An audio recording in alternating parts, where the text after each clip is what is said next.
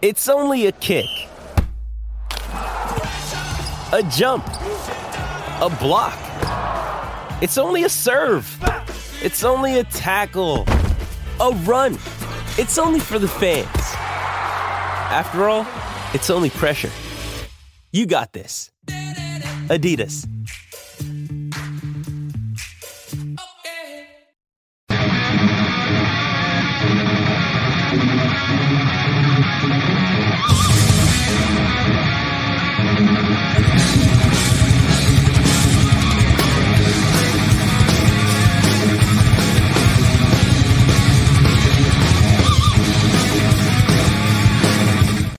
Yeah, it's Sunday right now. That means it's the Hollywood and Mike show. Welcome everybody over onto the radio. We have a special guest, and it's Dr. Harley, man. I wonder what kind of doctor he is. Does he like it up the exhaust pipe or what? We got to ask him that. But anyway, today we're going to be talking about what is Harley Davidson's future, baby. I don't know, man. That Sportster S, it ain't looking good right now. It's not bringing people to the table for Harley Davidson. And we're going to find out why, man. Why is this happening to Harley Davidson right now? I don't know, man. I'm a fan. I'm hoping that they do better. But what manufacturers out there are having any luck with these damn Generation Z riders and millennials, I have to say, you know, guys like Mike, okay? Don't be like Mike. Don't do it. His generation is a bunch of weirdos. I'm just trying to tell you here, man. Look at him. He's got one leg and stuff. I bet, you know what? He's like Luke Skywalker, but backwards. Okay. You know what though, this technology that's coming up that they're putting on all kinds of cars and stuff, I wonder if it's going to be like legs and stuff. They're going to make his leg look like it's real or something. I tell you what, man, getting back into the car industry and, you know, in the repair industry is like, you kidding me? I had to go change a battery in a BMW. It was in a freaking trunk under a bunch of garbage. I was like, you know what, this sucks. And I just can imagine that going on with motorcycles in the future. Hell, look at that Yamaha that they caught coming out. It looks like a Tron bike. For Jesus Christ, I don't get it, man. I guess I'm old. It's the birthday today, 50 years old. China Doll took care of Hollywood. A bunch of surprises came out. Didn't think it would happen, but it did. Let's bring in Mike Ball right now, my co-host. Here he is. Yes, the one-legged freaking Mikey, man. What's up, man? Here we go. Happy 5-0. Oh, my goodness gracious, man. I'm a half a century years old. Where the hell did it go? You better be careful, man. Yeah, man. I'm half of you, essentially. So isn't that weird? So we're going to find out the difference of opinions in these motorcycles. It's definitely going to be interesting, you know, because you got your generation of boomers and stuff like that. And then you got me, you know. I don't think he knows what the hell is a boomer, man. You know, I'm Generation X there, buddy. Well, you're definitely getting up there. So anyways, we're gonna see how this works out, because it's gonna be fun, because you mentioned the Sportster S, and I actually had my own opinions when that came out. So it's gonna be interesting seeing how our opinions line up on this. Well, it's gonna be interesting because hopefully somebody from Harley Davidson is gonna be watching and takes notes to, you know what, I truly believe that, yes, they got a balancing act that they got to do to bring in the new riders, but they can't forget their core base is what I'm saying here. No, absolutely. You can't forget the people that made you in the motorsport, you know, company itself. Like, who was the ones that kept you alive when you were dying, a dying breed, you know? Right. Don't forget who kept you alive, kept you here. And that's always lost in translation. It's always lost. You're damn right, man. But we got the man. We got the legend. But I do want to say thanks to China Doll. It was a real kick-ass birthday. She was a little freaking mischievous and stuff like that. Took care of it all. Got some friends involved that I didn't know. And she rocks and rolls. She'll tell you more about that tomorrow, but let's bring in Dr. Harley. What a man to talk about this subject on. What's up, Dr. Harley? Hollywood, Mike Ball, good evening. Hollywood, happy birthday, man. Welcome to the 50s Club. That's right. Goodness. I don't Your want ARP card. Your ARP card is in the mail. It's headed to your way right now to your house. You're officially an old bastard like me. You get discounts and everything. Yep. I'm telling you, man, that sucks. I want to be out of this 50 club already. I don't like it. They should give you discounts at, Harley Davidson, but apparently those are the only, guys buying those new motorcycles anymore is those, really old guys. So, well, you know what? I think I have to agree with them, Dr. Harley, is that our age group are, let's say, 40s and up that are buying these bikes. That's the core. That is their core customer at the dealerships. And, I'm going to put this right out there up front. We are not Harley Davidson corporate's customer. No, that's right. The dealerships are their customer, and we are the dealership's customer. Harley needs to go back to regional reps to find out what's happening at the dealerships and report back. Very damn well said right there. By the way, I will have China Doll in here later on to give a lady's perspective on Harley Davidson, but she's out doing something right now, but she'll be in here. I'll have her here in the second half of the show. What do you think about that, Mike? I think that's a huge freaking point right there when it comes to Harley is the company needs to start going back to regional representation to know what's going on with their product. Well, yeah, I mean, it's all kind of privatized now, right? You've got like these own dealerships that like run off of, yes, they have to have a certain core, whatever of minimums, but they kind of run on their own accord. As far as I've seen, listen, I'm not like someone that knows the dealership side of everything. Cause I'm going to be honest. I am that generation where we're looking on like it used to be Craigslist, but now it's like Facebook Marketplace. It's like the offer ups. That's where a lot of my generation is looking to buy their motorcycles. They're not looking to buy brand new anymore. They're looking to buy these new or used bikes. And that's what is appealing to us and what is actually in our price range in the first place. Mm-hmm.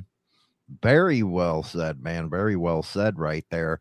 And I think with your generation, it's more of the pocketbook and the reliability than it is a lifestyle. That too. It definitely can be that way too. It necessarily wasn't that way for me, but objectively speaking, absolutely. Yes. What do you think, Harley, that it's more about a transportation thing than it is a lifestyle? And that's where Harley Davidson overextended itself, where it just backed itself into a corner, literally, about trying to support one angle. Yeah, well, the Harley Davidson lifestyle is always going to be there one way or another, whether it's, done at the dealership or done by the individual rider, because someone buys a Harley, the first thing they're going to do is they're going to buy everything in leather and throw that on. And, because that's the image they got from Easy Rider and all the other shows. It's up Pro Monkey. But as far as reliability, Harley's over the years, I would say since 2007 to current, the reliability has gone way up. I mean, the AMF years, which were the nightmare years, where the reliability is you could rely on to, mark their territory with oil. Mm-hmm. Now, what do you think about what Professional Monkey just said? He bought an 11-year-old Dyna. Dealer wasn't an option. Nothing that old out there, and prices are way too high. And I'm going to kill Mikey's freaking finger covering us up all the time. But well, he's right. The prices are up there because Harley is giving top dollar. Well, the dealerships are giving top dollar on trade-in to move that new piece of bike, that new equipment.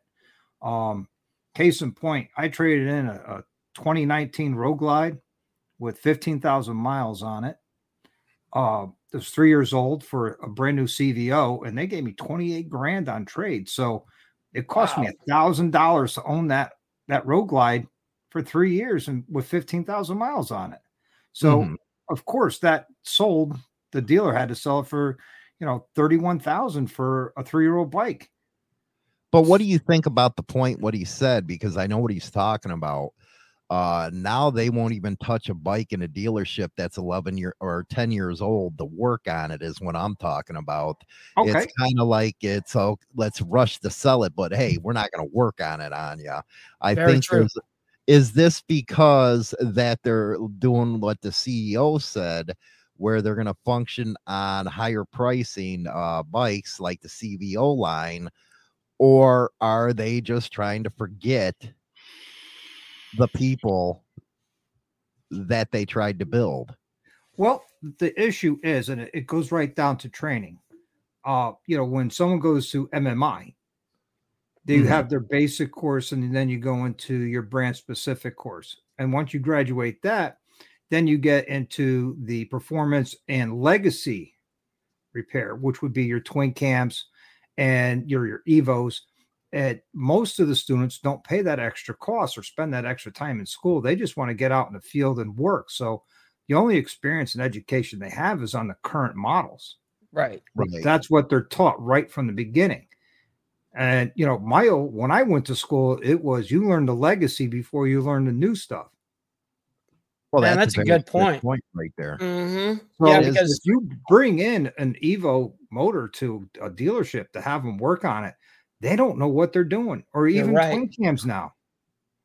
Oh, you're damn right on that, man. And Evo, they won't even go near it with a 10-foot pole, and that's unfortunate right there. But at the same time, that does help people who are I always believed you had to be able to work on your own bike, but I guess that type of thinking isn't around anymore, and that's unfortunate. that part is true. That part is also true. I like it when people don't work on their own bikes because it puts some pocket change in my pocket. Mm-hmm. Because I work on their bike. Yep. You're the guy that does it.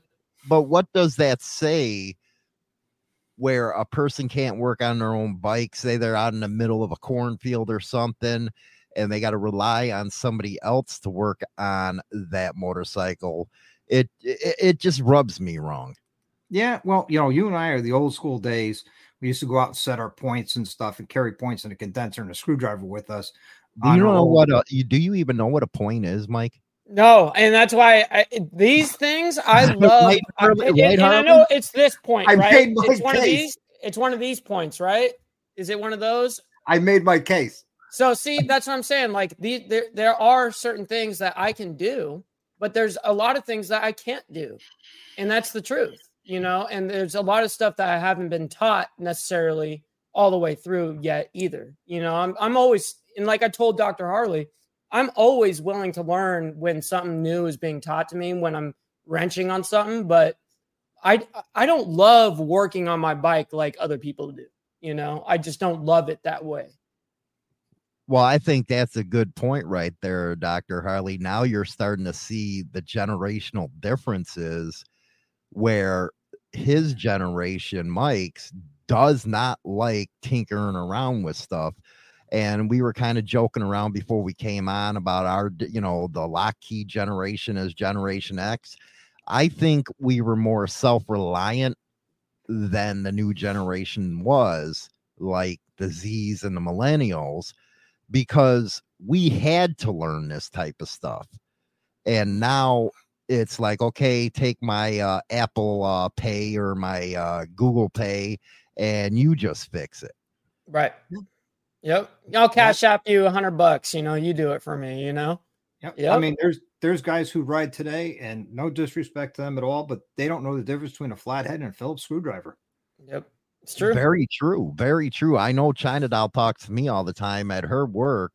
They actually throw the change at her because they don't know how to count their change. Wow. They just boom, here, you figure it out and you let me know how much extra it is, That's crazy. We're sitting here picking on Generation Z, but aren't we at a disadvantage, Dr. Harley? Because they're more into the electronics than we're like, what the hell is this? Well, I taught myself to keep up with the technology on the motorcycles, Yep. So, I mean, I'm not at a disadvantage. I got my own digital tech that I use where I could, enable and disable features within the bikes and program TPMS, the tire pressure monitoring system, program the key fobs. If someone loses a key fob, they buy a new one. I could program it for them. So they don't have to go to the dealership and pay that $130, $150 an hour, 1 hour minimum fee. Mm-hmm. You know? Yeah, that's ridiculous. But what about more of our generation where we were used to working on the mechanical side, and they're at I'm at a disadvantage when it comes to the electrical crap. Because, you know, just last year, I finally got a damn bike that had a radio on it. Before then, it was like, yeah, I don't need no damn radios. And that's just too much headache for me right there. Yep, but that's now, me too. I have none of that equipment either, you know. But now when you throw in that kind of technology, I'm like, yeah, right. You know, wait a second here. So yeah, complicated.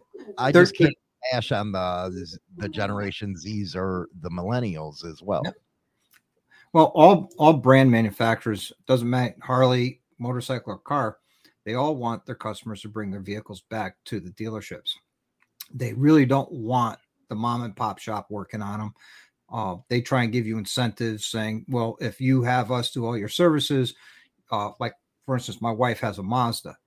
You know, she brings it there. They warranty the powertrain for life for as long as she owns the car. And then they do all the services. And the cost difference, it really isn't much of a cost difference to have them do the service or she goes someplace else. I could do it, but I'm just too busy in the garage to even worry about, you know, taking care of our cars. Mm-hmm. Now, you said something very interesting right there. He did, Mike, about it's a mechanics thing, man. They usually don't want to work on their own stuff. They'll work on others, but they're not their own. Yeah, absolutely. But Generation X and Z, I doubt they even know what inside of a garage looks like or what a wrench is. And where did that come from where you don't want to work on your own stuff? I don't know where it comes from. If it's just like a lack of just interest altogether in the mechanic aspect, or if it's, you know, a dying breed kind of thing. I don't really know. If we have been taught too many, like everything is done for us, like we're too used to a service-based everything. Like in our lives, you got to think what we pay for mainly is services. So, you know, having someone do something for you, like mechanically, for instance, that's going to do, you know, though you're paying for a service, you're not getting the experience, granted, right? So I think we're just a too service-oriented people nowadays, rather than how it was with you guys, where you guys were like forced to like have to figure it out. It was like, you figure it out or you're shit out of luck, you know? Well, that's very well said right there. And you know, what is Harley Davidson's future? And I think I know where they're going, and it's going to people like China Doll. You got to get her up here, man. I got her in. Let's go ahead and get everyone in here. Boom. There it is. We got China Doll in there. She did an awesome day on the birthday today. She really did. She surprised the shit out of me. But I think that's where Harley Davidson is going, is towards women. And they're reaching out to different aspects of culture that really wasn't there 30 years ago. Was that towards me? Yeah. Well, you have to admit that when you first came in with me in the 90s, yeah, we never saw women on a motorcycle. Never. The women always were on the back. But always. now you're seeing Harley Davidson actually advertise towards women. Yes. I mean, if you go into the dealership, you go into the side where they have like the clothing. There's more women's clothing in there than there are men's. There's a reason for that. There's a reason for that. You got to target the women to get the men in there to buy the bike. Well, not only that, but you got 80% of all of America's purchasing rate is done by women. So that's actually the reason why. So they exactly what you called it. It's sucker them in just like that. Get the guys in. All of a sudden, people are buying bikes. Yes. What do you think about that, Dr. Harley? You think it's true that they're targeting more women and minorities than ever before during the time we were coming up. Well, they're targeting the women because it's an untapped resource for them to tap into to create more revenues and sales, whether it's in motor clothes, motorcycles, and service. And believe it or not, I know some women that wrench on their own bikes. So, they're buying parts. And, I've always said it, good for them. I mean, there should not be a gender equality anywhere as far as, anything. If a woman could, hang out and work on her own bike or, go to combat. I've served with women in combat and they did their job just as well as a man. So I have no problem with it. I think it's an untapped resource that all the manufacturers should start tapping into. What do you think about that, China Dow? What? How they're starting to advertise more to women, trying to get them through the motorcycle classes. And by the way, Harley can probably say the same thing. I remember when there was none of these classes. It was just get on the damn bike and ride. And it has become, I think, a good thing for Harley Davidson to start throwing these classes. But what do you think about how they're outreaching to women now? Well, I've noticed one tradition is every time I've walked into a Harley dealership with you, they will approach me before you. Because usually when we walk in there, and we do this on purpose, we go separate ways. And I'll get bombarded by the sales people faster than he will because they think women are ignorant. You think that's what it is, Harley? Is they're thinking that it's an easy target? Is it kind of like car dealers are doing? No. I think they're geared towards more of tapping into that resource of women wanting to ride their own motorcycle, not be on the back anymore. And I think that's a great idea. I mean, because now instead of having one motorcycle per house, now you have two. What do you think, Mike?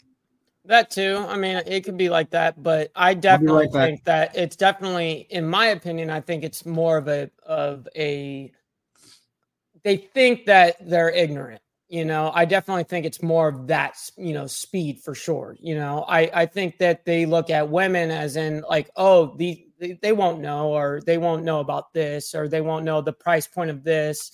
So, that's the one thing that kind of actually pisses me off, is it makes me feel like that they are targeting them in a bad way, rather than going genuinely, hey, you actually want to get on a motorcycle. Let's actually get you on one, rather than finessing you, and that's how I look at it is the motor company sport, or the company itself is trying to finesse. That's how I see it.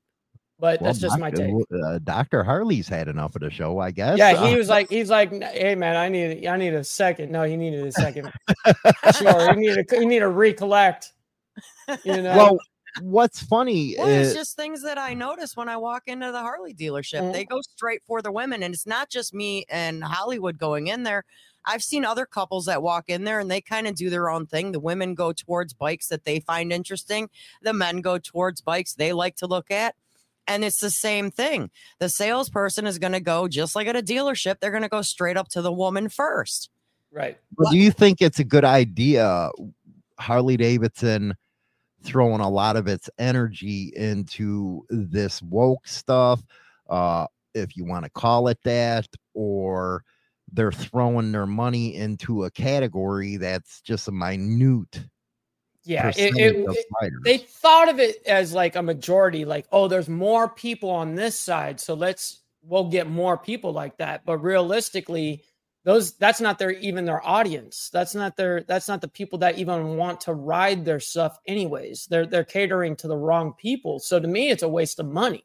Right. Like you're literally wasting your time, and now you're actually stomping on top of the people that did support you for who and what you are, and maybe even politically.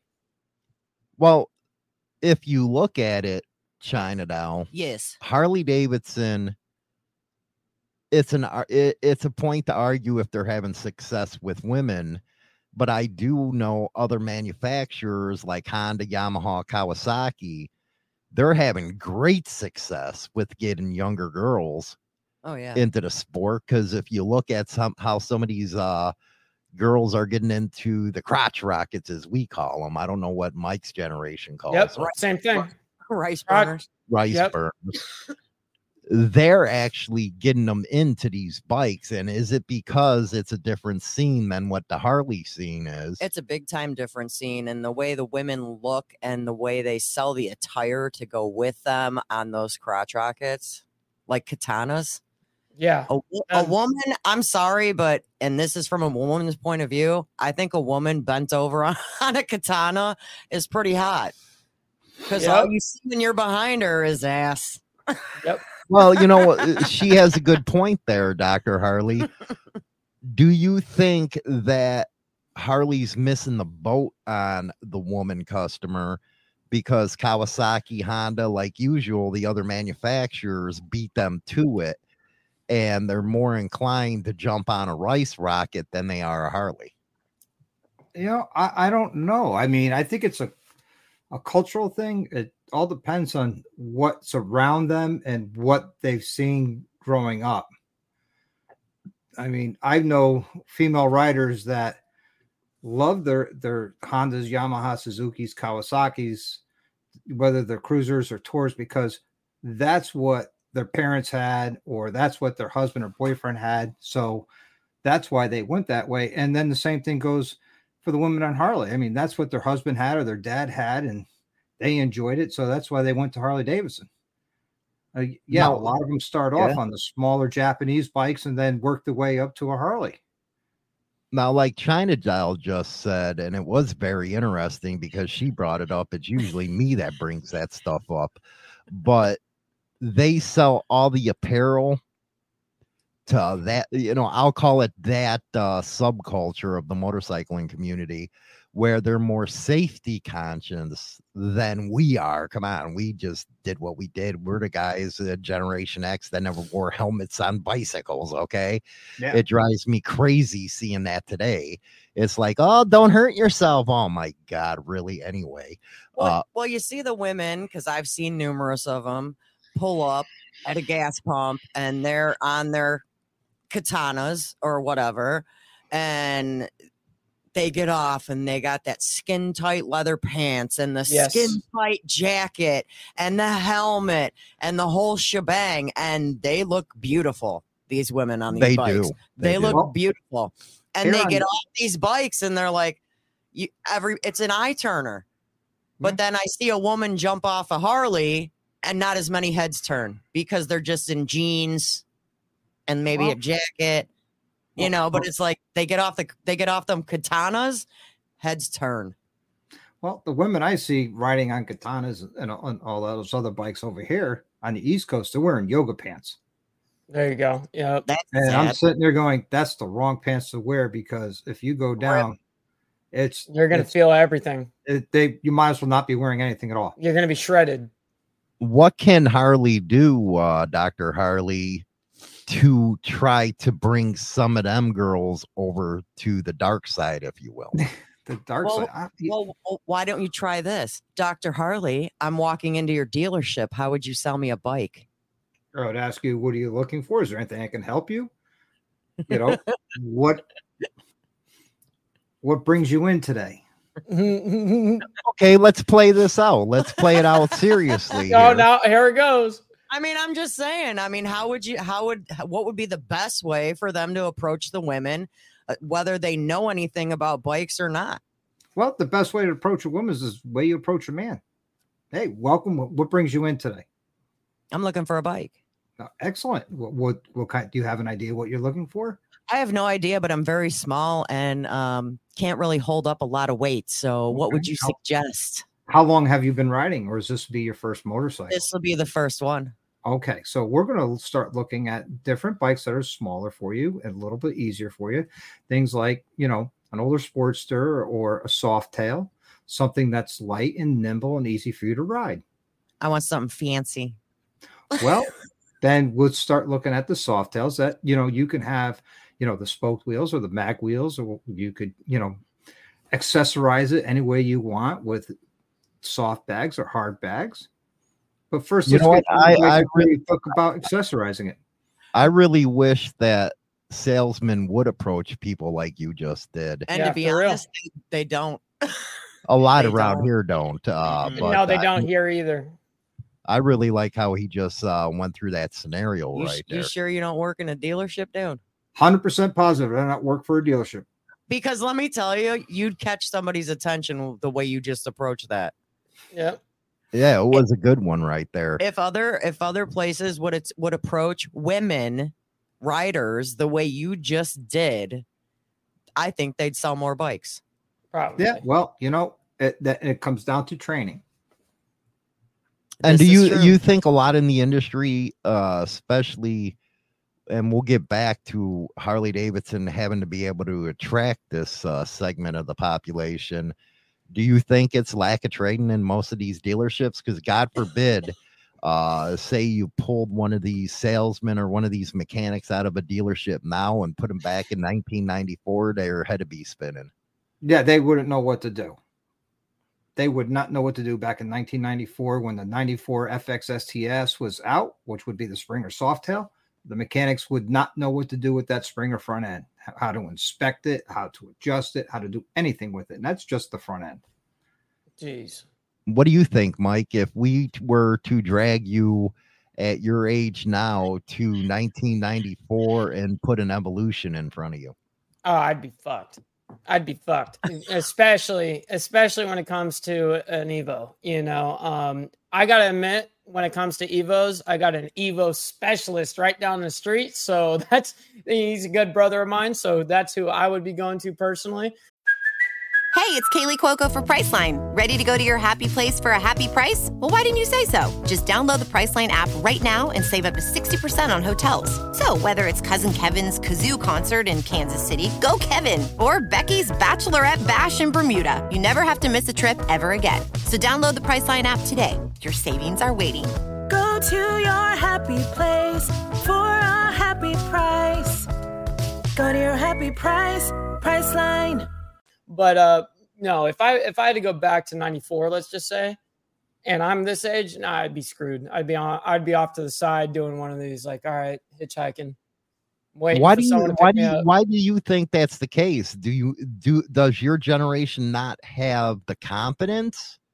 No, I definitely have the confidence. It's probably just the lack of garage time. Really, like there's a lack of garage time because a lot of these bikes that we are buying now, they're kind of turnkey, right? And there's not a lot of major upkeep unless you've got like these baskets, that you guys are creating, then sure. But if it's not a basket case, then a lot of these bikes, they kind of just run on their own. And if you just do its own little fuel, you fuel it up and you do its normal oil change, you'll be fine. There's not like these bikes aren't doing like as much problems as probably your guys' era where you guys are breaking down every 5 freaking blocks trying to repair your stuff. Well, that was true, Dr. Holly, but what DDK just put up from Tennessee, the Evo saved the motor company because you are correct. I was going to just say that was the motor that saved Harley Davidson. Because it was, like Mike said, you got on an iron head or a shovel head, you were broke out. You had to have a toolkit on you at all damn times. Yep. Where the Evo, damn, man, that bike, you to take the engine off on the side of the road. That's how easy that bike is to work on. Yep. But it was bulletproof. Yes, it was. And I took my 93 Softail in 2010 from Connecticut to Sturgis and back. And I didn't have one problem with it. But, Mike, going back to, putting gas in and doing your scheduled oil changes, more than that. I mean, there's scheduled services there for a reason. Well, the obvious that too. That's what I mean. Neck bearings, belt adjustments, or chain if you're a chain drive. Just the tip of the iceberg. I mean, steering neck bearings, wheel bearings, all that have to be inspected at a regular basis. And if you don't, you're just creating a problem for yourself that shouldn't be there. Well, one thing I did like and do like about China Doll, and she can talk more about this, is she actually was never afraid to jump in there, work on a car, or help work out on a bike. And awesome. what I that is an awesome thing that you were into. You were never afraid to get your hands dirty. But what's even cooler is nowadays you see a lot more females actually out there working on cars. I just went to a different shop, and it's a whole different deal where it's newer based where I'm at now compared to where I was, where it was the older stuff is the only things we really worked on, didn't get around any technology stuff. But now it's like, damn, man, we got females working out there as techs, and I truly believe the younger female now is more tech savvy than, say, China Doll's generation. Well, I'm going to say that it's history always repeats itself. Now, if you go back during World War II, where the factories were all nothing but women because all the men went off to war, they learned how to do it. They worked in the factories. They did everything. And then when the war was over, most of the women went back to the house and the men went back to work. So history is replaying itself. Now the women are getting out into the workforce, not just into the, secretarial, which is stereotypical job for women, but they're getting out there and they are some phenomenal welders. I agree. I mean, I'm going to pay homage to Jessie Combs. May she rest in peace. Phenomenal mechanic, phenomenal welder, phenomenal builder, and phenomenal racer.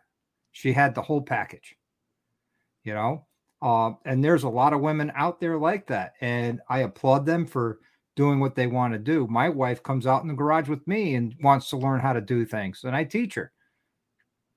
She's not afraid to get grease under her fingernails. What do you think about that, China? How are you now looking at a different generation who actually wants to do that type of stuff, that are making careers out of being a mechanic, a technician, that are getting in the working on motorcycles, getting in the working on cars? That should be a proud moment for a lot of women right there to see that kind of stuff, because now it's like, okay, we're standing on our own 2 feet. We're not just this woman that's put on an apron and in the kitchen. Well, I think a lot of it has to do with when you're going through school. And I think a lot of more schools, when girls want to go in and say they want to go into the auto shop during high school, they should be not turning them away from it and trying to get them. Well, maybe you should go into like the baking class or go be a beautician. No, if they want to do automotive, let them do it, because you know what? They're going to turn out to be something more than what some of these kids are even doing now. There are some of these techs, like you just said, Harley, that are women are better than any guy I know with a wrench. Yeah. I wonder if it's because the way women problem solve and how they organize things in their head make them better than men. Because, I'm going to say it. Men are like switchblades. We're good for one thing at one time.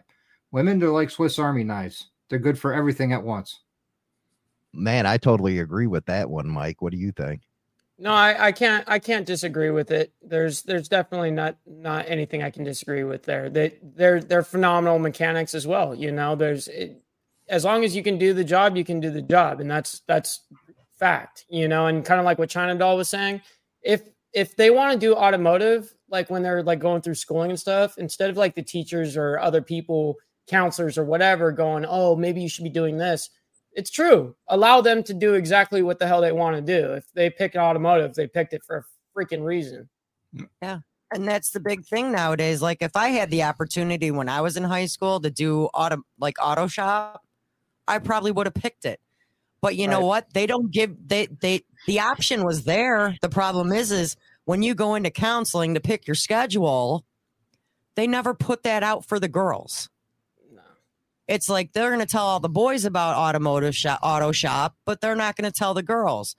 They need to start realizing that guys and girls can do the same stuff. Yep. So Harley Davidson is correct in trying to go towards that segment, Dr. Harley. Absolutely. I think it's a brilliant move. I really do. Let's go to another topic of conversation where what is Harley Davidson's future? And what do you think about how they went and redesign the Sportster, also called the Sportster X? Dr. Harley, did they go overboard? Was that something that was going to attract the younger generation? I don't know if you guys see that on the screen. Yeah, Yes. I can. My opinion of the Sportster S. Now, I could see where they were going with it, but they missed the mark. It is not the Gen Z or millennial style bike. They're looking for that street bike, street fighter type of bike, like the Bronx that they've been talking about. I think that would be a bigger hit over this. I think the Rev Max motor is a good idea, and that's where it should have stopped, because they're having all sorts of problems with the Rev Max and the Pan American and within the Sportster S. Is it a long distance bike? In my opinion, no. But I have a friend of mine who took his bike in March from Lake George, New York to Daytona Beach, Florida for Bike Week. Wow. So it can be done. Now, Would I do it? Absolutely not. Do you think the concept, Dr. Harley, of marrying like the Buell design with a Sportster actually worked out here? No, I honestly think they missed the mark. I see what they're trying to do, but I think they missed their mark. I'm not a designer in any way.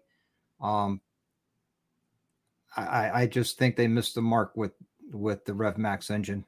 Well, Now, what I've got to Mike- wonder is what about customization? Like, we're so into, at least from what I see from my generation of kids, is like everyone wants to customize their bike.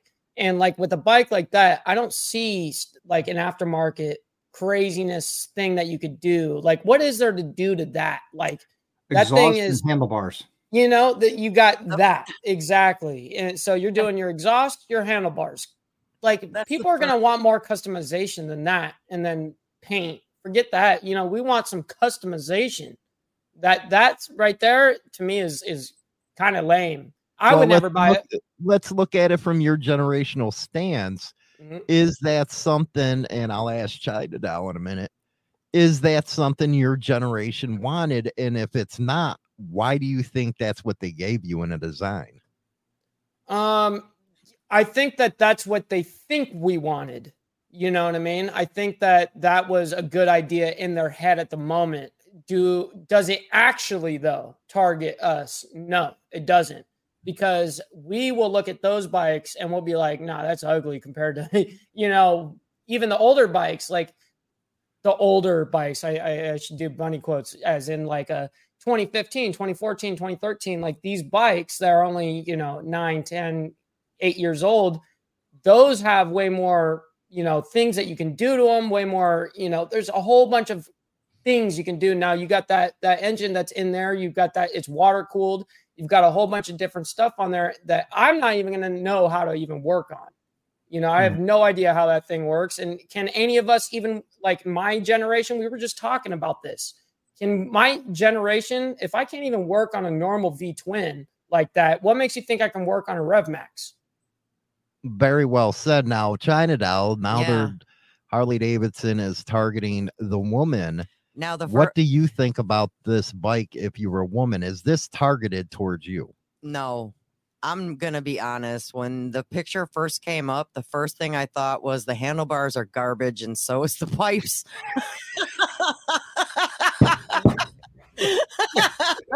The handlebars are too low and the pipes are crap. Why are they up that high? I'm burning a leg. I don't Yep. Is it that not. mix of I like the blue, but that's about it. but is it a mix of trying to make it like a cruiser looks and to then me a like- rocket? It looks to me like they're like trying to do a crotch rocket Sportster mix here. Exactly. And they screwed up hmm because the pipes are way too dang high.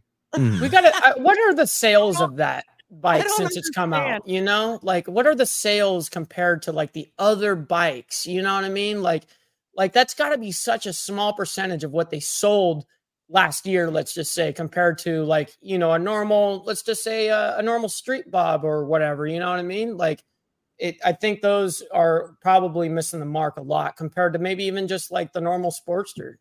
Well, what do you think, Dr. Harley, about the price point? They got it at $13,500 off the showroom floor. Well, I did a live was a comparison because everybody says Harley's priced themselves out.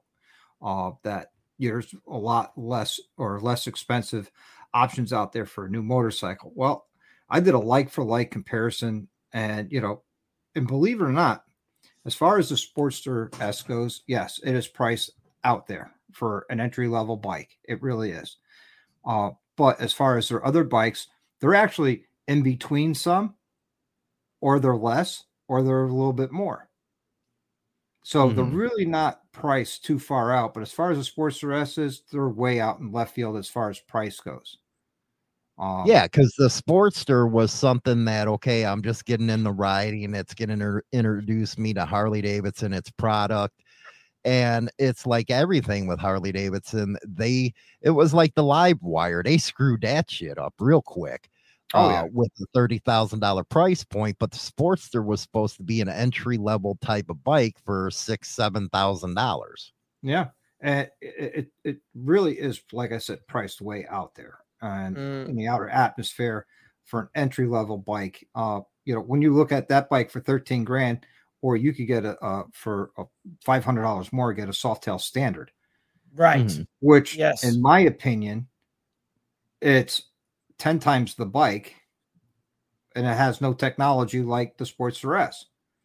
The Sportster S, believe it or not, you got GPS built in that thing. I don't know if you've ever ridden one, Hollywood. I took a Sportster S out for a ride, and as soon as I started it up, I shut it off because I thought something was broken in the motor. I said, no, that's just how it sounds. You're like, all right, this doesn't sound right. I got to turn this off, I got 7 miles into a 15-mile test ride, and I couldn't wait to get off this stupid thing. Well, I guess Hollywood, you're not going to test ride one of them, huh? Well, you know what? One bike I do want to test ride that got my attention, and we're going to bring that up right now, is I see Harley Davidson trying to turn in every damn direction that there is to try to hit that sweet spot of bringing somebody in. This one could, like China Dow said, be reminiscent of a crotch rocket married to a somewhat of a Sportster. But this one right here, I really would like to take a ride on, and that is the Pan America. And I truly believe that they are giving the African Twin a run for its money in the outdoor sports category. What do you think, Dr. Harley? Well, actually, they are, believe it or not, leading in sales in that category of motorcycle, that they are selling more Pan Americans than their competitors. I think it's priced just a little too high, but for what you get, if the top of the line with the automatic height adjustment or rider seat adjustment and all that, I think it's a good bike. However, it's that Rev Max motor, and I think it still has a lot of research and development needs to happen to make it right.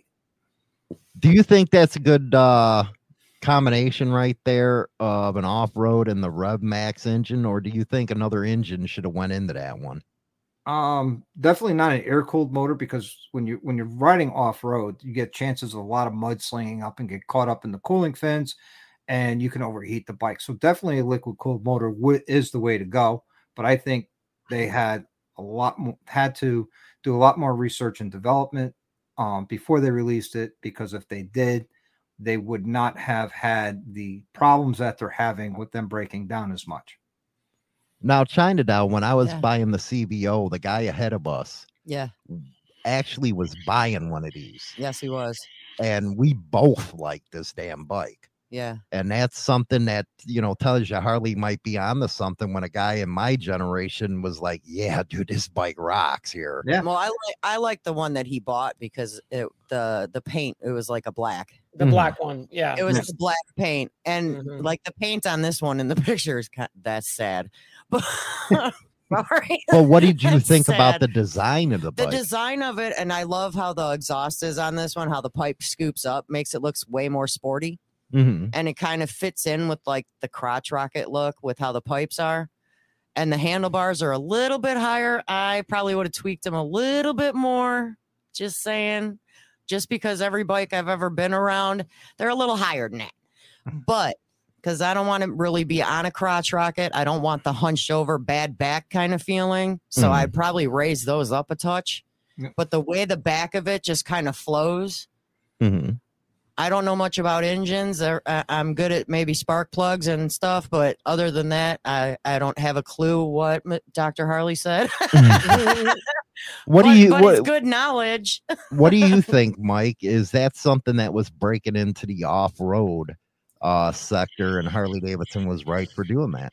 Absolutely. They were 100% right for it. The one thing, the gripe that I've got is I'm a short dude compared to, it's got the rider adjustable, thing on it. But the truth is those things are really tall and I'm really short, and they are very top heavy.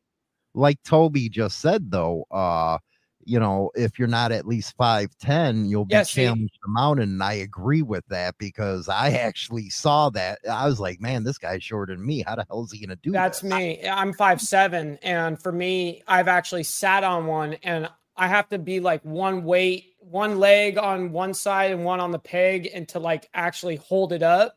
So because I'm too small to put both my feet down on the ground at the same time. Then I'd really have issues because I'm only 5'4". Yeah, so it's hard. Yeah. I'd be like, I don't know what I'm doing. I'm falling. But you can do it. You can do it. You can be, 5'1" doing it. It's just a matter of skill and of being able to, do that over and over again and being used to it. Yep. I'd be the one busting out the retractable step ladder. Yep. There is actually a riding technique that a lot of the adventure riders practice, which is they'll stand next to the bike, get it rolling, and then hop up on it, having one foot on the peg. Yep, they'll have both and then hop over, right? Yeah, be riding it. Yep. Now that's something I'm not willing to try on my bikes, but on something like that, I'd be willing to try because it's designed for ruggedness. It's true. It's meant to drop a few times, because you're going to drop it. If you're going to be doing adventure, anything, you're going to drop those in the dirt anyways, but they're top heavy as it is. So you're definitely going to feel it. If it starts going, you're probably going to go with it. And if I want to road test it, I want to take it on a road, and I want to take it on a trail. I want to take it in every mode that bike is meant to be in. Well, what do you think, Dr. Harley? This is kind of reminiscent of our era during the AMF years, where they were just throwing everything and anything out there to see if it sticks. Is that what they're doing with the adventure bike category? They're seeing if it sticks, or are they going to move on to a different culture within the scene? I think they're moving on with a different culture because they're seeing a market share they didn't have. And for them to grow as a company, they needed to expand their market share, which would have been into the adventure riding. Very well said right there. But you know what I'm talking about. They used to have golf carts and every damn thing going out there. Yep. I actually rebuilt the motor in a 3-wheel Harley Davidson golf cart. No shit. Yep. Well, let's talk about 3-wheel here. The trikes that they're throwing out there right now. And it looks like it's really catching on. Shit, China Doll wants a trike right now. Yes, I do. And a lot of women are catching on that. But doesn't that say, well, wait a second, that proves a lot of people's point that a lot of riders are starting to age out when the trikes come up. Yeah, well, I like the RG3. When they first released it and I saw it on Harley Davidson's release, I was like, that side profile just doesn't look right. There's something off about it. But then when I saw it in person, man, that's a good looking bike. I actually had a client who had the 2022 Apex Road Glide, walked into a dealership, saw the Road Glide 3, immediately traded his bike in on it. Wow. And he loves it. It's a nice blue. The bikes handle great. My wife and I owned a freewheeler at one time because that's what. And I got those up. You were talking about the freewheeler Road Glide 3, and then you got the Tri Glide Ultra right now. Yep, the Tri Glide Ultra is historically the Geezer Glide. Geezer. Yep. When I can't stand upright and walk, that's what I'm going to have. That or a Road Glide 3 or a freewheeler. And I tell you, the Rogue Glide 3, the styling they did on that for 2023, to me, was a home run with the fairing, the Rogue Glide fairing with the bigger wheels on the back.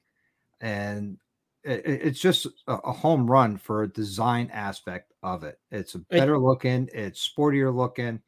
It's even more sportier looking than the freewheeler. The only complaint I have is it's definitely beautiful for sure. The only complaint I have is they don't have the 117 engine in it. Why not put your biggest production motor in a trike that has the most weight? It's got to move around. That's interesting. Very well said. Now, China Doll. Yes. You want a trike. Yeah. Personally, I wouldn't spend $40,000 for one. I'd put her on a Spider, but ew, gross. Those are ugly. Shut up. No. Those are weird. Out of these three that you're seing right here, I'm gonna go old fogey with that Tri-Glide. You like the Tri-Glide. Why is that? Because it's got the trunk. I gotta have some place to put my purse. It's the pizza box. The pizza box. I can tell you. I could tell you from personal experience in a freewheeler, you could fit 2 30 racks, 2 6-packs, and 3 bags of ice in the trunk and still have room. Wow.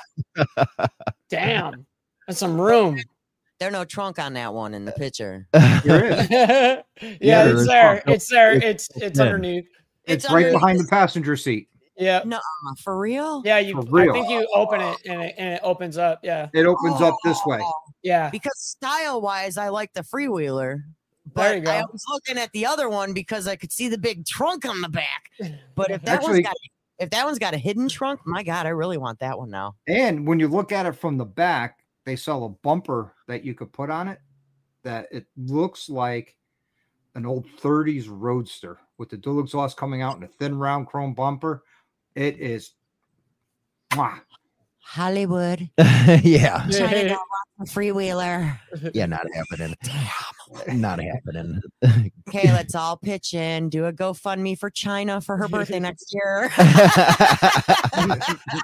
Well, with them styles, Dr. Harley, and maybe somebody that is a little worried about riding on 2 wheels, I think Harley might have hit the bullseye on these trikes that are coming out. Yeah, I think they're amazing. Women would probably be more comfortable jumping on one of them than, say, a 2-wheeler. Me personally, since I've never, I'll just crash a 2-wheeler. I'd prefer a 3-wheeler. Well, so that's the thinking right there. Exactly. It's like, if you've never ridden a 3-wheeler, have you ever ridden a snowmobile? No. Okay. I've ridden riding a snowmobile. I've ridden a lean 4-wheeler with the bike. before. You don't lean with a trike. yeah, No. It's weird. It's all handlebars, and it wants to. If you're in a left-hand turn, it wants to throw you off to the left side. I got it. Yeah, it's weird the way it feels when you turn on those things. Yep. You're gonna feel definitely weird. They actually have a safety course just for trikes. Wow, didn't know that. Yeah, I didn't know that either, man. I just learned something right there. Sign me up. Yeah, I had no idea. Do I get a rental? You know what, though? You brought up snowmobiles, and Harley Davidson used to be in it, and their That's right. their competitor Polaris, they're actually the owners of Indian Motorcycles, and they have the biggest company as far as snow machines and stuff. Do you think Indian under Polaris ownership, Dr. Harley, is going to actually give the motor company a run for its money? Because I know a lot of people switching over to Indians. Well, when you look at Indian as a whole, they've been a here today, gone tomorrow company. They've been bought and sold so many times. You can't get any if you have a legacy Indian, let's say even 2004, right? A 19-year-old motorcycle, which is not that old when you talk about a motorcycle, you can't get parts for it, not even from the aftermarket community. I have a brother who has an 04 Indian, and he had a broken spoke in his rear wheel. And he's one of those people, just replace the wheel. I don't want any more problems. We looked high and low, and we even called the Indian dealerships. They're like, we can't get parts for that. We don't carry parts for that. That's not a Polaris Indian. We only require to carry Polaris Indian. But it's an Indian. Doesn't matter. Luckily, I was able to find one spoke out of a pile of 300 miscellaneous spokes that was an identical match. That's and ridiculous. I had to unlace his wheel and hope nothing else broke to replace that spoke and put a fresh new tire and tube on it. Well, that's one thing with Harley that you can count on. At least there's parts for it, even if they're old. Yeah, and no matter where you go, you can have somewhere to stop and have someone actually work on your bike. Let's say for the guys like me that don't work on their bike on the side of the road, you can stop at any Harley dealership in every town, that you break down in. How are you going to be if you're on an Indian or a Victory? How is it going to be on those kind of rides? You're going to have differences of being able to have people that can actually help you. Yeah, that brings up a good point of dealer network. I mean, when you travel along any major interstate, there's more Harley Davidson dealerships than you can count. I mean, when I go from Connecticut to Daytona, Florida, I pass at least 30 to 40 Harley Davidson dealerships. Yep. I think I've seen one, maybe two Indian dealerships.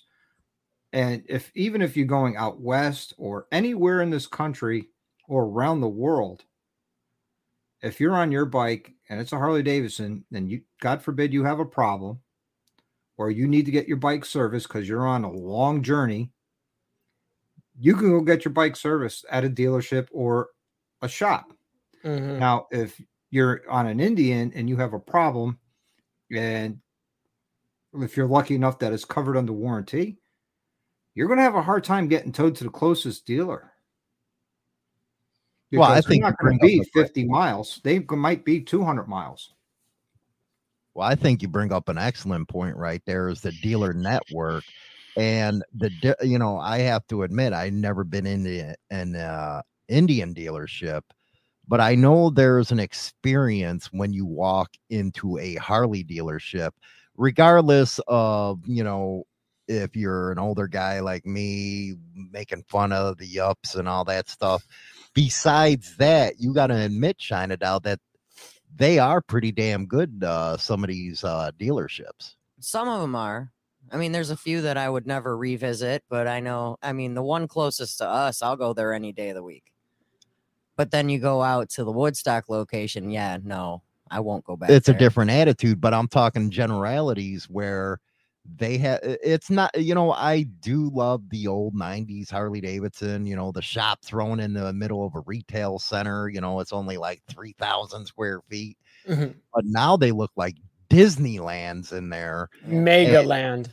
It's great for gearheads like me and Dr. Harley and stuff. We look around like, we get a hard on looking around, but there's that distinctive type of feeling when you walk into a dealership. Yeah. I mean, when I was coming up in my mechanical career, I worked for Bill's Harley Davidson in Bridgeport, Connecticut, which is no longer around. I was working there when I was 17 years old as a parts runner for the mechanics. And then when I turned 18, because you can't be a mechanic in the state of Connecticut unless you're 18 years old, on my 18th birthday, I was gifted a lift and told to bring my tools in and get to work. Time to earn my keep, as Bill said. But then you had maybe 2 or 3 different T-shirts for sale right behind the parts counter. Mm-hmm. And you might have had half a dozen new motorcycles in the showroom and they were already sold. And if you wanted a brand new Harley, you had to order it and wait for it to come in. Yeah, that was the start of 1994. I remember how hardcore that was. You couldn't get a damn new bike for anything. Now you walk in, you've got 88. You've got 300 bikes sitting in one sitting room. You walk in, there's 300 brand new bikes, and you're just going, wow, like all these motorcycles here.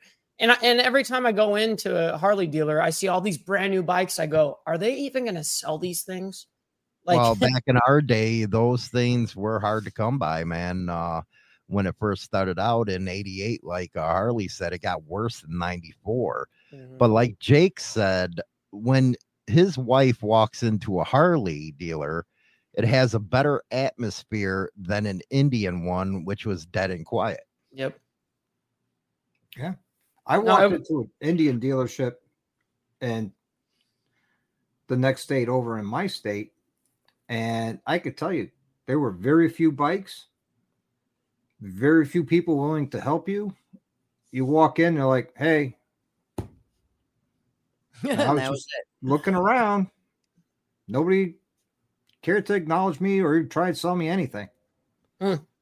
Do you think, China Doll, that Harley hit the mark where it got its dealership involved with its clientele with throwing different events? Like, oh, definitely. Ours, Kegel, man, they throw everything over there. Yeah, it's smart. Every time there's an event, the first person that they like, one of the guys that actually sold Hollywood the last bike that he got, shows up at my work and hands me event paperwork and says, can you get your old man to show up at this? And I'm like, I'll give it to him. But it's like they have so many events like almost every other weekend. Even they try to even have events in the wintertime to keep the door, keep everything flowing, to keep people coming in.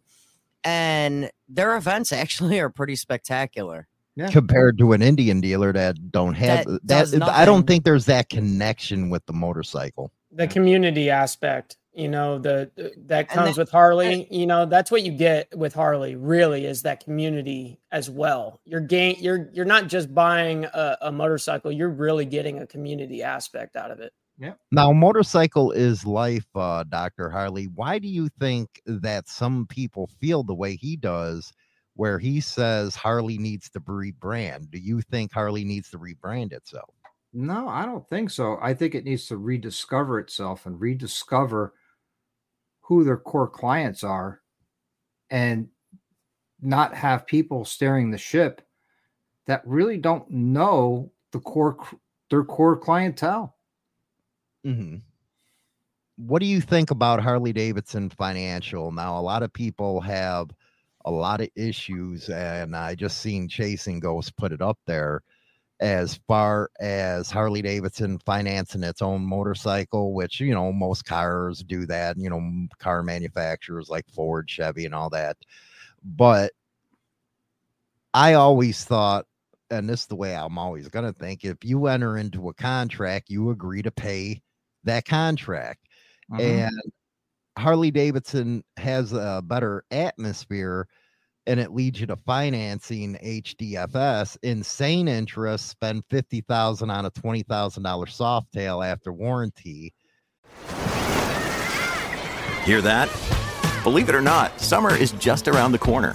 Luckily, Armor All, America's most trusted auto appearance brand, has what your car needs to get that perfect summer shine.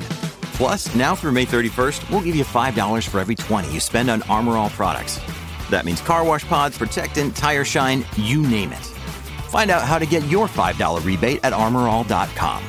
Armor All, less work, more clean. Terms apply. But didn't you enter into that? And you see a lot of more people getting into Harleys because of the HDFS. Yeah, well, I'll be honest with you. Both my bikes are financed through Harley Davidson, just because of the ease of, okay, here's the deposit, give me the VIN, let me go to my credit union, get the loan, come back. It's just so much easier to walk in, let them do the financing, do everything right then and there. Done. As far as the new lease program Harley came out with, I don't think they have their clientele best interest, because you're limited to 5,000 miles a year, and you can't modify it, and if you do, you have to put it back to its original state when you picked it up and you turn it in. But what do you think about those that complain about Harley Davidson Financial? Is it Harley Davidson Financial's fault, or is it theirs for going into a contract like that? And has Harley Davidson Financial made it easier to own a Harley? They definitely made it easier, but you also got to watch the dealerships because it's legal for the dealerships to mark up the interest rate. So let's say you filled out the contract and Harley Davidson Financial come back, says, yes, you're approved at 6.5%. Right? The finance guy does his thing, talks to the salesman. The salesman says, hey, awesome. We got you approved. We got you approved at 11%. Yep. And you sign that paperwork. Now the difference between that 6.5% and 11.5%, that 5%, the dealership gets. That's how the dealerships make money. And to me, that is a stealership, not a dealership. I agree. Very well said right there. With the financial aspect, though, it's going to be hard, though, because they're predicting even just this next year that we're going to have the most amount of cars being repossessed that's ever happened. And that's going to be coming down very soon to motorcycles as well. I mean, motorcycles. It already is because it is because we are a luxury item.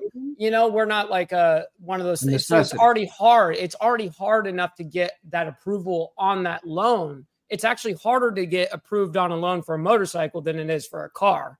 If people didn't know that, motorcycles are going to get harder and harder to get in our current state. Right now, it's going to be harder and harder to finance. Do you think, Chinadel, that the motor company should stick to just selling a product it's motorcycles, or do you think they should get into the finance business? Me personally, I like when you go into Harley and you can get it all done in a one-stop shop. So you agree that they should stick with the finance option? Yeah, but I think everybody needs to read their contracts before they sign them. People, that's just it, though, is people are not reading the fine lines and in between the lines, and they're just grabbing the paper, signing it, and handing it back. True. Look it over before you sign it. Yeah, and if you know what? Questions, question it before you sign it. And if you got good credit, and they come up and they come at you with 11.5 or 15 or 20%. Hey, let me see the bank offer. Right. Let's see the side by side because let's see the bank offer. What the you bank can't just give me that interest? Because if the bank's offer me, 6.5% to finance it, and you're telling me it's 11.5%, why should I go with you so you can mark up the interest rate, and I could just go to my credit union and get that 6.5%? Mm-hmm. Do you think that should be legal, Dr. Harley? No, it shouldn't be, but it is. Do you think like it's legal for any shop to mark up any part that they sell you 2.5 times? So if that part is $100, they could charge you $250 legally. Do you think Harley Davidson should protect its clientele at that point and say, you know what, this is what we're offering through our finance. You're not going to mark it up. You're making us look bad. Because that's a big complaint a lot of people say is Harley Davidson Financial is a scam, where they don't step back, like you said, and say, well, wait a second, it was the dealership that marked it up this high. Mm-hmm. Yep. So, and that falls down to the buyer, not Harley Davidson, and the dealer's practice is a dealer's practice. And whether I agree with it or not, or I think it's honorable or not, that's up for debate. But, it comes down to the person buying. If you sit there and says, hey, look, I want to see the bank offer. What did the bank actually offer? And then you sit down with the finance guy, says, okay, you ran my credit. The bank approved it at this rate. Let me see it. Because I think a lot of people want that.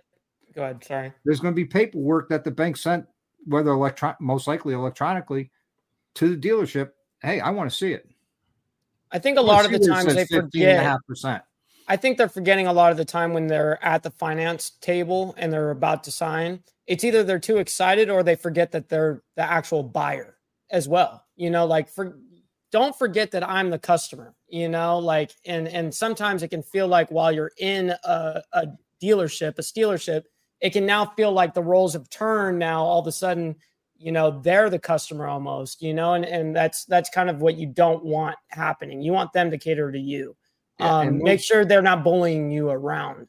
And by the time you get into the finance guy, you're in that honeymoon phase. You're already planning what rides you're going to do with this new motorcycle, what you're going to modifications you're going to do to this motorcycle, I mean, when I bought my CVO, my wife was talking about, hey, this is great. We'll take it to Laconia. We're going to take it down to Gettysburg, about a nice brand new motorcycle. We're going, I'm going to be doing this, and this to it. We're in that honeymoon phase, and people don't think of, they're not focused. They're sit there in la la land, and they're just saying, okay, just get me on this bike so I can fulfill these short-term dreams that I just had. And if you know what, China Dow, you were with me when I got the CVO. You weren't with me with my other bikes. No. But do you agree what he said? You were not, you were already thinking, okay, where are we going to ride and all that type of stuff. I was. Yeah. Totally. I was. That's why he kicked me out of the room when he went in the finance office. Yep. You're not allowed to be here. No eyes looking. You can't be making He literally kicked me out of the room because I'm sitting there going, well, can we take it to Tomahawk? We need to go here. We need to go here. We need to go here. And he's like, China, go pick out your free shirts and get out. And I think that's a tactic of not only dealerships with motorcycles, but with cars, is they want you distracted. Yes, absolutely. They want science. That's how the dealerships make their money, is through all the markups, not off the sale of the vehicle. It's through the markups. It's through the upsales of the VIP service for the free oil changes. They're not free, by the way, because they figured if you did 2 oil changes for that 5 years, they're still making money. Mm-hmm. Yep. The tires for life, the tire and wheel protection. Okay. How many people actually use it? I mean, there's maybe 3 out of 10 people who bend a wheel or, do something with their tires where they need to get a free tire. Well, it's true. You paid for that. Well, you prepaid for that. That's just like when they add like all these other fees and stuff on there, and he was looking at it going, what the hell's this for? Mm-hmm.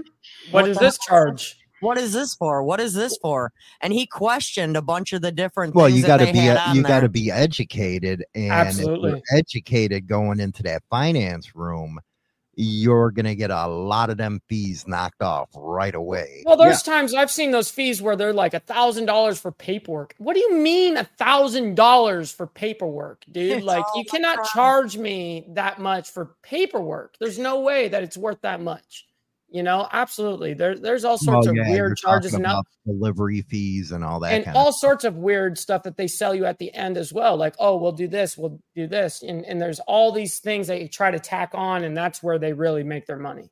Yeah, sure, like you were saying. They try to do the delivery fees and all that, and it's like, dude, I don't need no delivery fee. I'm taking it here. I'm accepting it. I don't need it delivered. I'm taking it off of your hands. So. Yeah. So they do fees, and if you're not paying attention and you're distracted, that's why I'm a distraction. So I get kicked out because I will distract him and he will not pay attention to what he's doing. But he's also knowledgeable on all the crap they're going to try and pull. Yep. And that's the biggest thing. If you're not paying attention and you're easily distracted, I'm sorry, ladies, but you got to leave the room because I am a big distraction. I'm not going to lie. Because I'm like, where are you going to go? We're going to ride it when we get home? What are we going to do? And let's bring this back around to full circle, Dr. Harley. What is Harley Davidson's future? Well, I actually had conversations in Milwaukee at the 120th with people at Harley Davidson Corporate. As a consumer, as Dr. Harley YouTube and everything. And I said to them, look, you guys are about ready to miss the boat on the retro. All the manufacturers in automotive are doing retro vehicles. Now, if you did a limited retro run, and I'm not talking, the Icon collection or anything like that. Let's talk a true retro. If Harley came out for 1 year, let's say they did 2,000 motorcycles as a flathead, you will sell out in a heartbeat. And then 2 years later, you do the knucklehead. Then 2 years after that, you do the panhead. Then 2 years after that, you do the shovelhead. And 2 years after that, you do the Evo. But you take those motors with modern engineering and technology, you put it in the bike, and you could build a standard motorcycle, and I guarantee you Harley would sell out so fast because pre-orders would be done before they even assemble the first one. And you will get, 40, 50 grand for that motorcycle, because people who love Harley Davidson would love to have a true Harley Davidson knucklehead. Well, you know who's going what? to spend 40 grand on a motor? I like douches. Exactly. And I was just going to bring this up to you, Dr. Harley. Douche just said, how did electric motorcycles not even come up in this discussion about the future yet? And what you're seeing right now, and this is just my opinion, even car makers are getting away from them. I think they're falling flat on their face because they're not, a logical step to go into electric. And look at Livewire. What are your thoughts, Harley? Well, actually, Livewire is now its own company. It's no longer owned by Harley Davidson. They're a standalone company that's sold through only certain Harley Davidson dealerships. So when you go look at a brand new Livewire, it does not have the bar and shield or say Harley Davidson anywhere on it. It says Livewire. And that happened last year. Damn. And they are not selling like they hoped they would. That 2 years ago when that Livewire caught fire in Daytona during Bike Week after the mechanic worked on it, I think that really put a big hit because that video went viral on the Livewire brand. And honestly, I've ridden a Livewire and I got on it, had 3/4 charged, and it's telling me 75 miles remaining.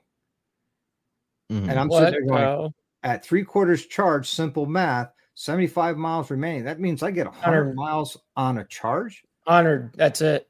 If I go for a ride, it's got to be at least 100 miles in one direction minimum. Right. What you expect me to only go 50 miles that way and then 50 miles back this way? I have to, because I have to I can't leave this vicinity.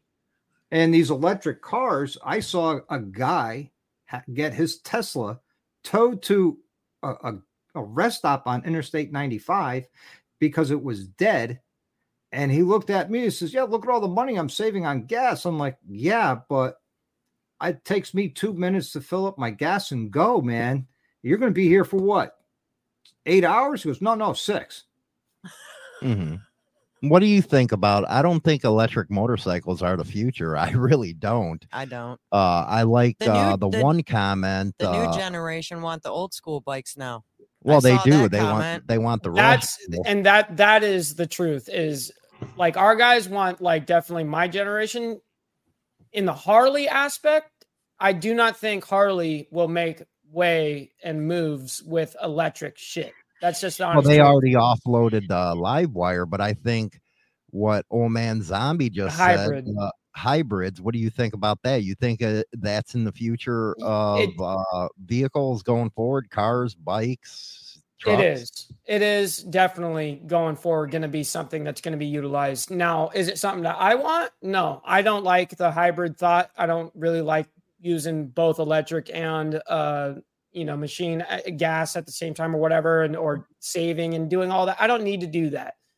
For me, I'm totally fine just riding my normal, whether it be a V-twin or be an Evo or something like that. Like I'd way rather have something like that than have something that's electric. I think they should look at alternative fuels. Whether they go into a biofuel, they go into an E85, automotive manufacturers are looking back into the hydrogen cars again. Yep. Alternate fuels might be the way to go. I mean, propane. How many city buses are running on propane? You could run a city bus on propane. You could definitely run a motorcycle. How would that affect, though, Harley Davidson? As far as do you think our generation has to grow out of it and then that concept pushed on to Mike's generation because they're more accepting of alternatives? Well, I think it'd be all of attrition. I mean, by the time that technology really comes to play, our generation will be either gone or close to being gone, and Mike's generation will be, our age, if not maybe a little older. Mm-hmm. So the generation behind Mike would actually accept it and run with it and do what they have to do. But I think they really need to start looking at it and developing that technology, because it just doesn't happen overnight. It's true. What do you think, Johnny? You think it'd be a culture shock to have a Harley? You pull up right now to a gas pump, you get a good American Saudi bought oil, or you go in and get something like propane, and I like the propane ideal, but this electric stuff I don't like. Do you think that would change the culture of Harley Davidson? I think it would definitely change the culture. I think they'd sell less bikes. And is it because it's built on an image, Mike, or what? I think so. Yeah, because a lot of us that are riding these at this age, we had like just kind of like how you guys grow up in a certain time era, and you guys are like remembering certain things. We do too.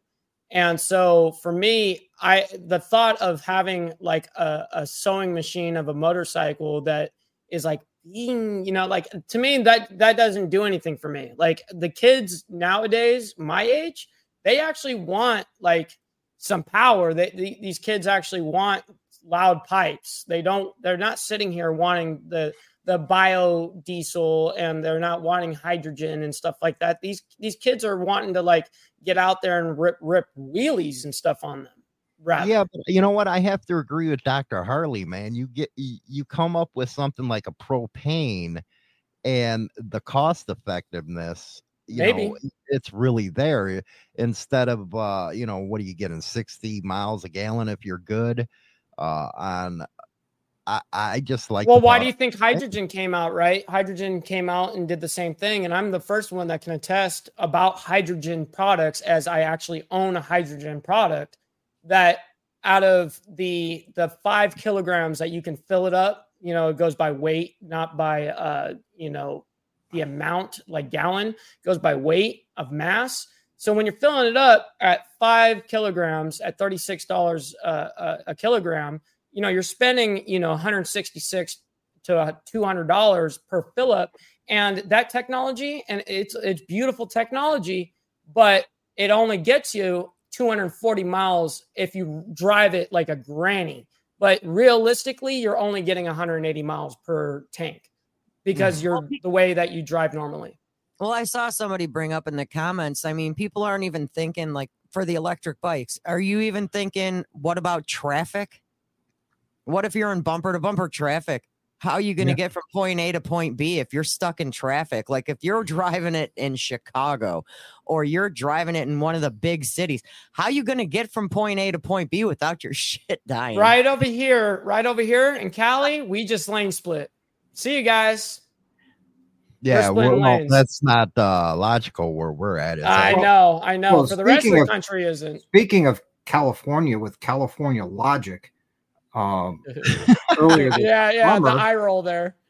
The summer they announced by 2035 no more new gasoline vehicles will be sold, only electric vehicles will be sold. And then a week later they're telling everybody not to charge their cars or turn up their AC because the grid can't hold it.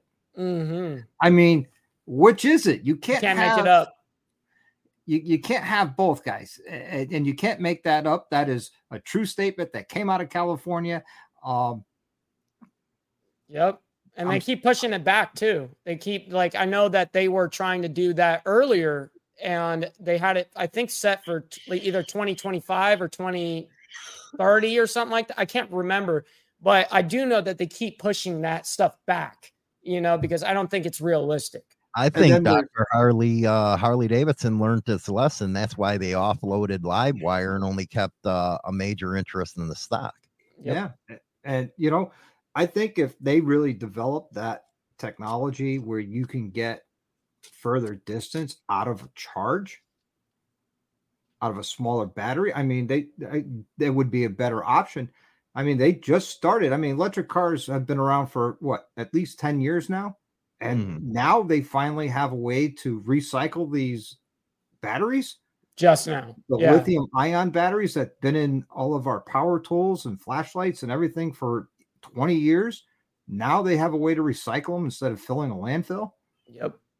They were doing more harm than the petroleum products, but yep. So, final question here. We've been going about an hour and a half here. Yep. 30 years from now, what's Harley's future, Mike? I really see Harley going backwards. That's how I see it. Is they're gonna go more of the retro stuff that way. Like they're gonna go and stick more towards what the original American style was. That's how I see it. Now, of course, are they gonna try to innovate? Are they gonna try to do all of that stuff? Yes, I do really think that that's what they're gonna do. But I see it as being a realist. I see it not really being marketable, being either a hybrid or being electric. I really don't see any of us buying any of that. I don't see myself buying that. I don't really see anybody in the chat buying any of that kind of stuff. So I don't really know where we're going to be. It's kind of a confusing thing to answer, but in my honest opinion, I think it's going to be all just still going to be fossil fuels 30 years. Do you think China down in 30 years, Harley's going to stick with its core base, which is your middle-aged riders, and that's best where they should stick? I really would hope that Harley would target those younger than Mikey. That'd be smart. And get that younger generation out on those bikes. And I personally think, because I love the bikes that we have, don't get me wrong. I love the baggers. I love that kind of stuff. But at the same time, those old school bikes, like all the panheads and all, oh my God, those bikes are gorgeous. They need to bring back the old school, because I think the old school is going to attract the younger generation. I got 30 years from now, Dr. Harley. Well, 30 years from now, hopefully I'm still on two wheels. Let's put it that way. I'll be 83. There's a lot that are 100 still riding. I know, but 25 years in the military ages you quicker. So, oh yeah. So I'm hoping I'm still on two. If not, I'm definitely on three, and it will be a trike, a real trike, not an abomination snowmobile kind of trike. It'd be a real trike.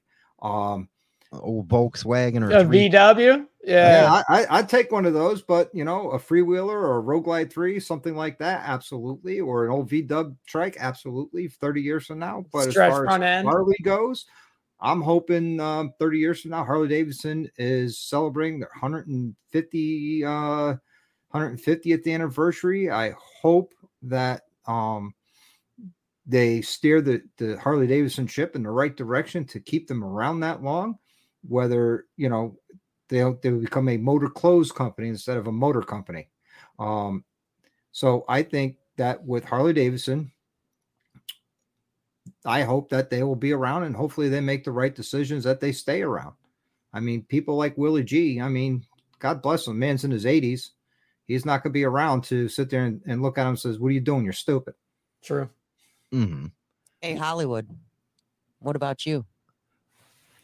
I'm like Dr. Harley. I hope they're going to be around. It's the only bike I really, I've had all kinds of bikes, all makes and models of bikes, but Harley Davidson always been in my blood, and I hope they make it to their 150. It's just going to take a lot of innovation with the younger ones to keep ahead of the curve, because if they don't, they're going to end up on their asses and out of business like Indian was 50 times.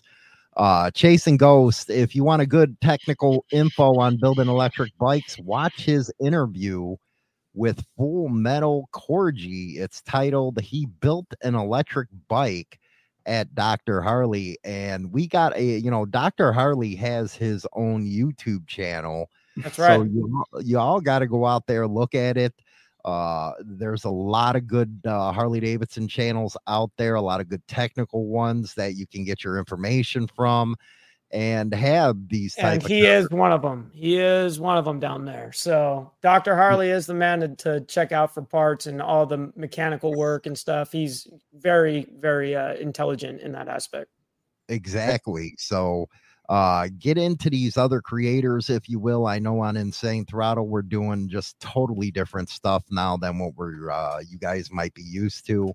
I find this more enjoyable. I find it actually this is what everybody likes talking about, is their motorcycles after all. But what do you guys think? Put it in all the channels comment sections about what do you think Harley Davidson's future is. I like to say thanks having Dr. Harley on the show and stuff. We'll be looking forward to having him on more. China Doll as well, as she did awesome for the 50th birthday today and stuff. And Mike, as always, getting a kick-ass guest, man. Always getting a kick-ass guest. But that's the show for today. Motorcycle Madhouse will be tomorrow. You to catch it out at the Morning Madhouse at 8:15 Central Standard Time. And thanks, everybody. Thanks to the panel. You guys rocked, man. You really did. And that's it for a Motorcycle Madhouse Morning Mayhem. Don't forget to visit us on Spotify, Apple, iTunes, and all major podcast platforms for all the replays of Motorcycle Madhouse.